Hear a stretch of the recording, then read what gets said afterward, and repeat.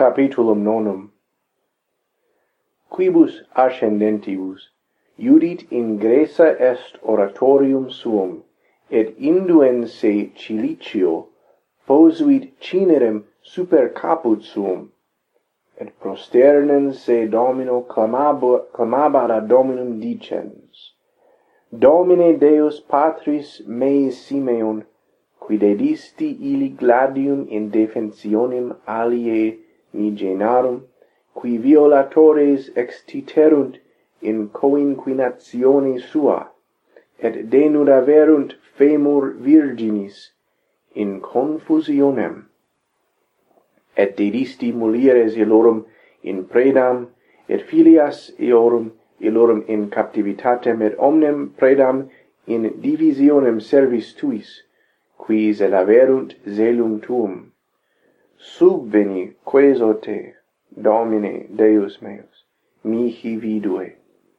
Tu enim fecisti priora, et illa post illa cogitasti, et hoc factum est cur ipse voluisti. Omnes enim viae tuae parate sunt, et tua judicia in tua providentia posuisti. Respice castra Assyriorum nunc, sicut tunc castra Egyptiorum videre dignatus es, quando post servos tuos armati currebant, confidentes in quadrigis et in equitatu suo, et in multitudine bellatorum. Sed aspexisti super castra eorum, et tenebre fatigaverunt eos, tenuit pedes eorum abyssus, et aquae operuerunt eos. Sic fiant et isti, Domine, qui confidunt in multitudine sua, et in curribus suis, et in contis, et in scutis, et in sagittis suis, et in laceis gloriantur, et nesciunt quia tu, ipse, est Deus noster, qui conteris bella ab initio, et Dominus nomines tibi. Erige brachium tuum, sicut ab initio, et alide virtutem eorum in virtute tua.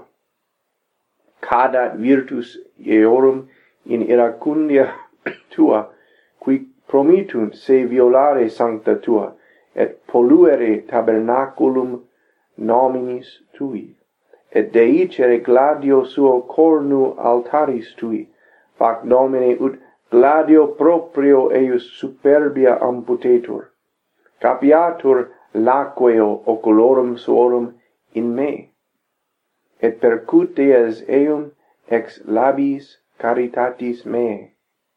Da mihi in animo constantiam ut contemnam illum, et virtutem ut evertam illum.